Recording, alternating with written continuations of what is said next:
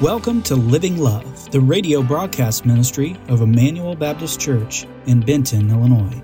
Our desire is to live love to God, to others, and the nations. We hope this week's broadcast will bless and encourage you.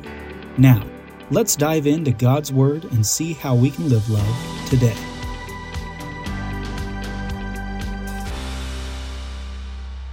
You ever bought a house? Some of you've only bought one house in your entire life. May God bless y'all. That's a good little thing. We're not in that category. We bought a couple houses, and praise be to God, we've sold them all. And so I don't want to be a landlord. And we bought a few houses through the years. And as I think about buying a house, the first time we bought a house, realized that a house buying process is a process, not just a singular event. It takes a while to buy a house. In fact, it is an endless process of next steps. You put an offer in on a house and someone accepts the offer. Or you put an offer in on the house and they don't accept the offer, and you kind of start going back and forth. And eventually you come to an agreement where you agree on what the offer is going to be, and then you start having inspections, and the inspection comes back, and you reach out to the people that are selling the house, and you say, "Hey, I want you to fix these things," and they say no, and no, or they reach out to you and say, "Well, we'll fix these things and not those things." Then you have to have somebody that comes in and fixes them, and it's quite the process. It's just one step after another, and then you get to where you sign the paperwork, and you have to do hand workouts for months leading up to it, because you just sign page after page after page, and then you realize you signed your entire life away, and then it's the endless steps of trying to pay for the thing. It's quite the process. Living life is much like buying a house in that it is a series of steps. If you're living life, I believe, the right way, you're always looking at what the next step is going to be in your life. And that is much not just what life is about, that is what the Christian life is about. The Christian life is about a series of steps that you take, and in many ways, it's an ongoing series of steps that you take until the day that God calls you home. We're starting a series in the book of Mark. We began last week, and one of the things we mentioned is that Mark is the gospel that's constantly on the move. In fact, it shows us that Jesus is on the move. Mark is a 30,000-foot view of the life of Christ, that he doesn't get bogged down in details, not that there's anything wrong with the details. He's constantly moving. We see the word immediately come up time and time again, and we will see that word come up over and over again around 40-something times in the book of Mark. Immediately. Sometimes immediately Jesus went and did something, or other times immediately someone responded to what Christ had called them to do. It's a book of movement. It's a book about next steps. Because Jesus is moving in the direction of the cross. His reason for coming was to seek and to save lost people. He was heading to the cross. He was going to die a cruel death. He was going to be put in the grave, but he didn't stay in the grave, for he is risen. He is reigning today at the right hand of the Father. Jesus was on the move, and he's called us to follow after him. Life is a series of next steps. And Jesus demonstrated what it meant to be a person that was willing to move in a direction with a purpose and with a mission, always taking the next right step. This morning, we're looking at those first couple moments of Jesus' public ministry as he encounters John the Baptist, who we talked about last week, the individual who is a voice in the wilderness, talking about one who was to come, the one who would be mightier than John the Baptist. He had set the stage. And this morning, we look at a couple of those first steps that Jesus took. And then my hope is at the end of that to see how that impacts us and the response that comes from us as we want to follow after Jesus. So if you have your Bibles, and I hope that you do, turn with me to Mark chapter 1. Mark chapter 1, and we're going to start in verse number 9. And this is where we find ourselves. Remember last week we talked about John the Baptist, and John the Baptist was baptizing people, a baptism of repentance. But he was letting people know, listen, his goal was not to gather followers. Instead, his mission, his goal was to pave the way of the one who would come to save people's souls. And it's during that time, it's during that season of John the Baptist baptizing that we find ourselves in verse number 9, when it says, in those days, Jesus came from Nazareth of Galilee and was baptized by John in the Jordan. And when he came up out of the water, immediately he saw the heavens being torn open and the Spirit descending on him like a dove. And a voice came from heaven, "You are my beloved Son. With you I am well pleased." The Spirit immediately drove him out into the wilderness, and he was in the wilderness 40 days being tempted by Satan, and he was with the wild animals, and the angels were ministering to him. Now, if you're a churchgoer and you've been kind of in church for a while, these verses, these stories will seem void of some of the details you might remember from some of the other Gospels. And the other Gospels go into a little bit more detail, but as a reminder, once again, Mark is just getting to the point and then showing that Jesus is always moving on to the next step, always moving on to the next important thing that he needs to do. But we find ourselves where Jesus encounters John, and he comes up to John, as we know in Matthew, and he says, "Hey, John, I need you to baptize me." And if you're familiar with the story, John immediately pushes back and says, no. If anybody needs to baptize someone, you need to baptize me. Because John knew about Jesus. Jesus didn't need to repent of anything. Jesus was sinless. There was no repentance needed in his life. But John knew that he was a sinner in need of salvation. So that's why he said that to Jesus. But Jesus responded to him and said, "No, you need to do this to fulfill all righteousness." To fulfill all righteousness. And here's what Jesus is saying. See, righteousness is acting in accord or in accordance with the divine law, God's divine law, free from guilt or sin. To be righteous is to talk about being free from guilt or sin. Now, we can never be righteous on our own. We need Jesus to happen to us to be righteous, but Jesus didn't need anything to happen to him to be righteous. For Jesus was without sin. The only man to walk the earth that could ever say those words. Jesus was without sin. So why did Jesus need to get baptized? Well, Jesus didn't need to get baptized because he needed to repent, but instead Jesus needed to get baptized to fulfill the righteousness that God had called him to really proclaim to the world that he was righteous and that they needed to follow after God in pursuit of a relationship with him. I like how one writer put it. He said, by being baptized, Jesus was fulfilling his role as the obedient Son of God by publicly submitting to God's will to be wholeheartedly devoted to God while living in this world. Now, let me read that one more time because that's kind of like word salad. But listen to these words. By being baptized, Jesus was fulfilling his role as the obedient Son of God by publicly submitting to God's will to be wholeheartedly devoted to God, even while living in the world. See, Jesus demonstrated what it meant to submit ourselves to the Father. And Jesus was always in the business of submitting himself to the Father. He came to be about the Father's work. He wanted to be involved in the Father's will. Even to the very end, right before his life ended, as he's praying in the garden, God, not my will, but your will be done. He submitted himself to the will of the Father and demonstrated the need for obedience in the life of a person, and there was no one more obedient than the Son of God. He was able to live out his obedience perfectly. And so when we think about this baptism of repentance, Jesus wasn't needing to repent from anything. However, he was wanting us to show what we need to repent to. Remember, when we think about repentance, repentance is turning from something, but then turning to something.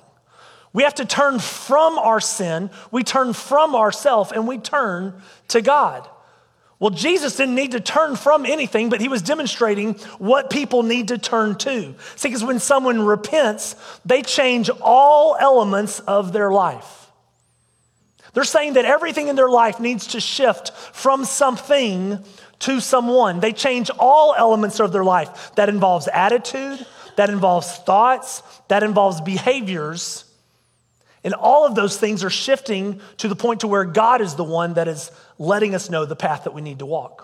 So it's making sure that our attitude, our thoughts, our behaviors are aligned with God. That's what happens when we cry out to God and say, God, I'm a sinner in desperate need of you. I am headed down a path of destruction. God, I turn from that path of destruction and I turn to you.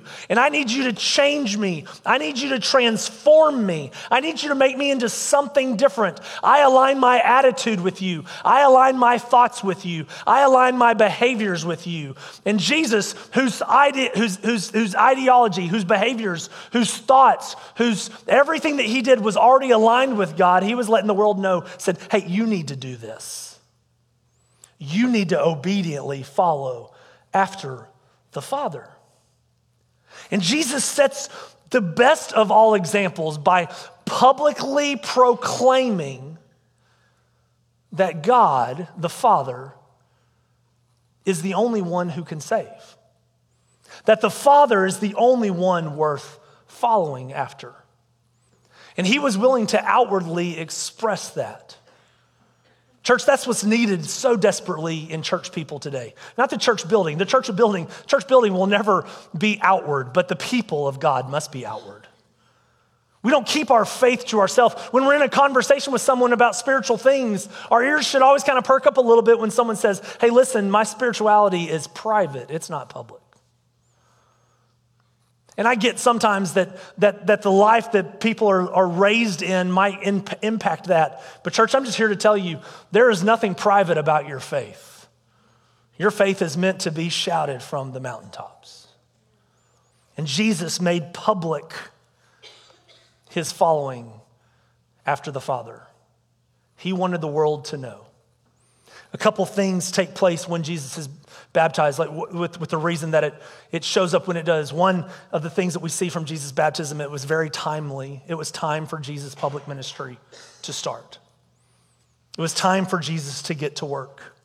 It was declarative. Jesus stood there and he let people know that it's important for them to align their attitudes, their behavior, their words with the Father. It also had divine approval. Look there. As soon as Jesus came up out of the water, he saw the heavens being torn open, the Spirit descending on him like a dove, and a voice came from heaven, "You are my beloved Son, with you I am well pleased."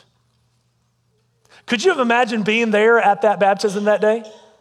Where Jesus comes down and he and John are having a conversation and you might not know exactly what's taking place. They're kind of talking a little bit back and forth. Jesus is saying, you kind of hear some murmurings. Jesus is saying, hey, you need to baptize me. And John's almost backing up going, hey, no, you need to baptize me. And Jesus said, no, I came to fulfill the righteousness. You're going to have to baptize me. And so they go down into the water and John baptizes Jesus.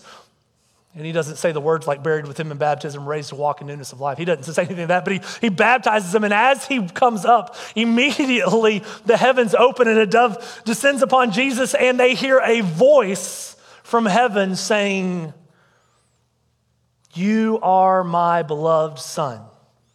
With you I am well pleased." Could you have imagined being there that day? I'm not sure that was normative. I'm not sure that would have been a normal experience. I could imagine some people maybe started running as soon as they heard the voice. Because I don't ever get this sense that God has kind of a little, is like a soft-spoken kind of voice. I just get this sense when God speaks, it thunders. When God speaks, there's no doubt that he's speaking. This is my beloved Son.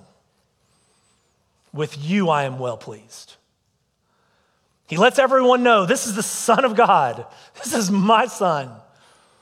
But then he speaks directly to Jesus. With you, I am well pleased. It was the divine approval of the ministry that Jesus was about to embark on, but also it provided us a wonderful picture. And we got to see that picture just a little bit ago. As Pastor Greg was talking about and baptized John, and we see John go down into the water and then John come up out of the water. What a wonderful picture of Christ's death and then resurrection. You see, Jesus went down into the grave, but he didn't stay in the grave, for he is risen.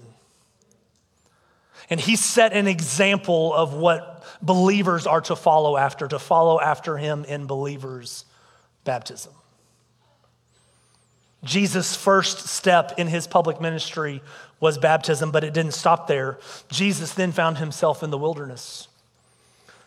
Look at verse number 12. It says the Spirit immediately, so as soon as he's baptized, it says the Spirit immediately drove him out into the wilderness, and he was in the wilderness 40 days being tempted by Satan, and he was with the wild animals, and the angels were ministering to him. There's actually a lot more that's encompassed in those verses that we don't get from here, but here's really what happened is Jesus, driven by the Spirit, compelled by the Spirit to go into the wilderness. Jesus goes into the wilderness and he fasts for 40 days. And at the end of those 40 days, Satan comes to Jesus and he begins to tempt him and he begins to test him. And he does so by taking scripture and twisting it in a way that's going to benefit Satan and not benefit the truth. And I can only imagine the conversation that exists there as Satan is trying to lure Jesus to worship him rather than worship the Father. And Jesus is almost sitting here thinking, don't you know that I'm the one that wrote this? Don't you know that I'm the one who inspired these words to be written? Now, because I decided to hate myself, I decided to pursue a degree in which I had to write a dissertation. That was a horrible, horrible season of my life because I'm not a good writer. It was a worse season for Brandy because she was the one that really had to write it. No, I'm just kidding.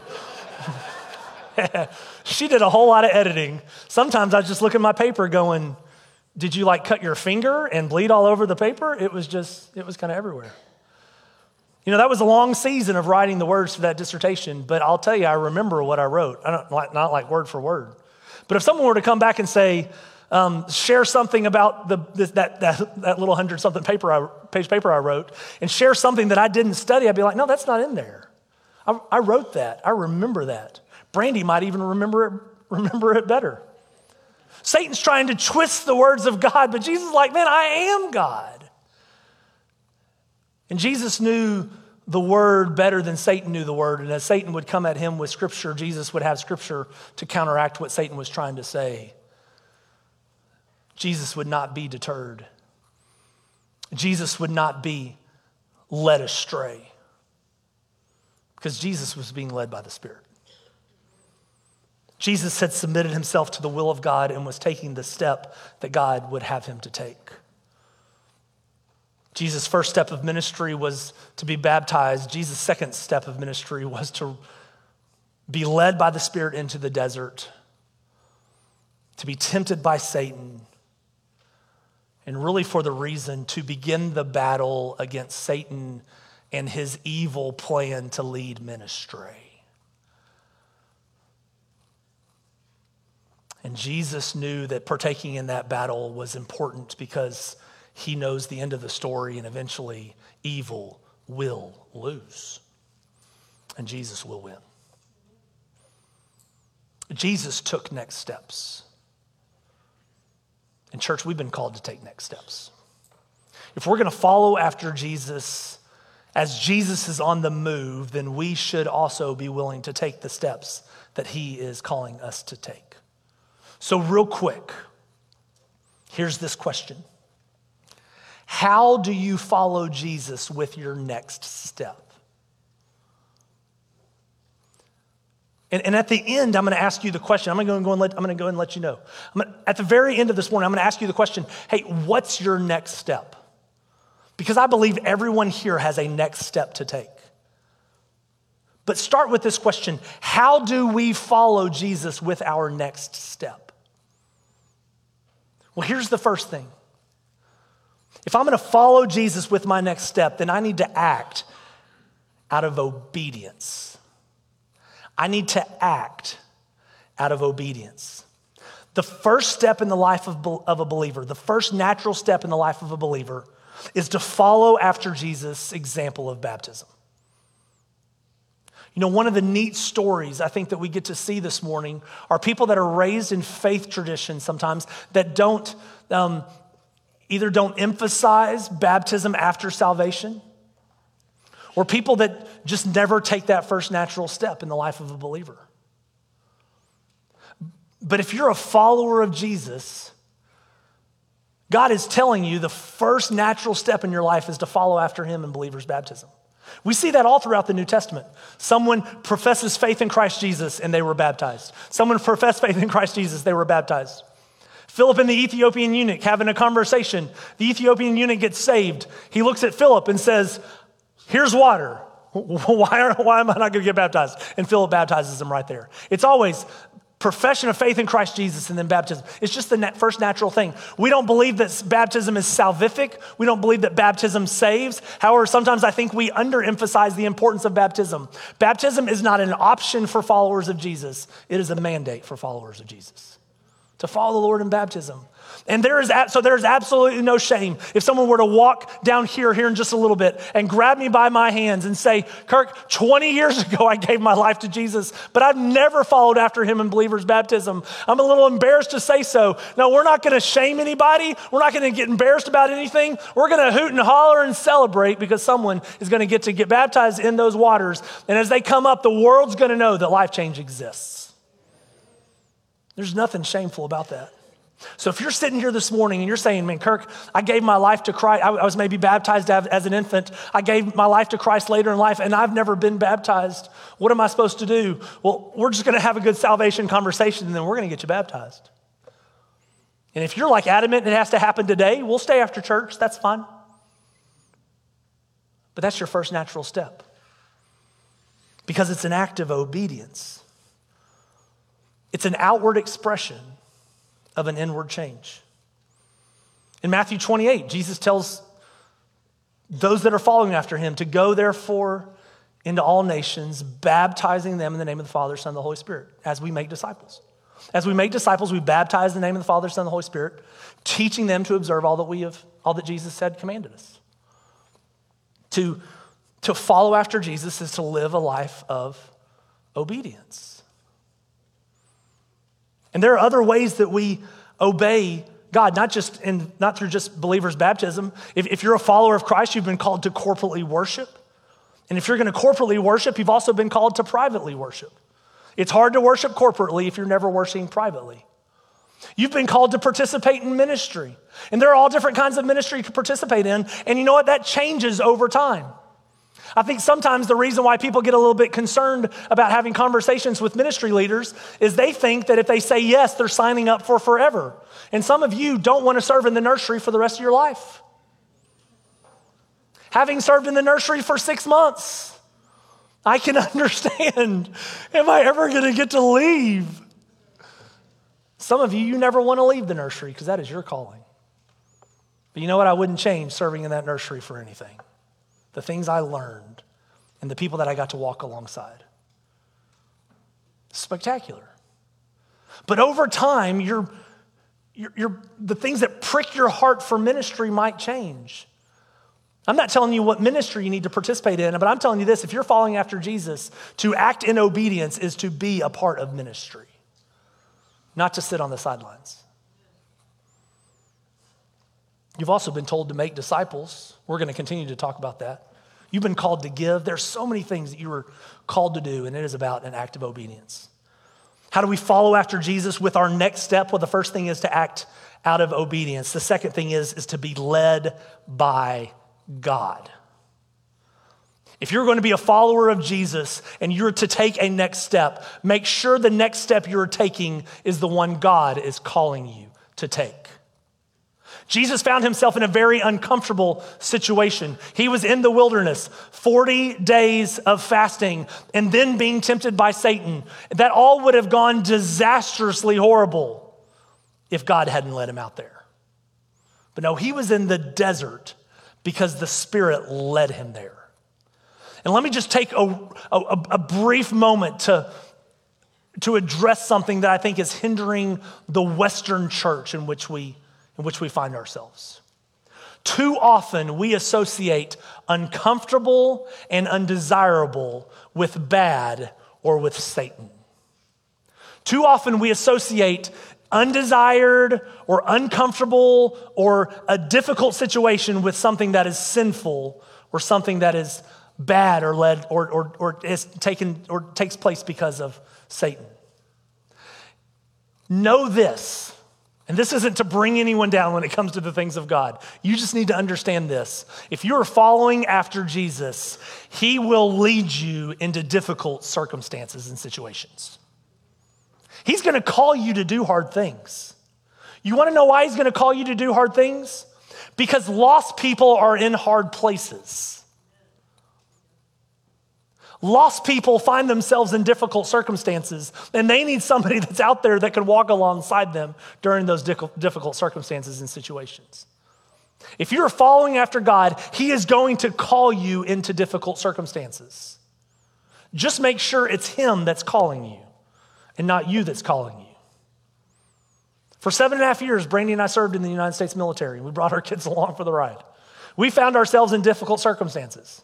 30 months, we spent 30 months apart from each other in the span of those 7.5 years. None of that was easy.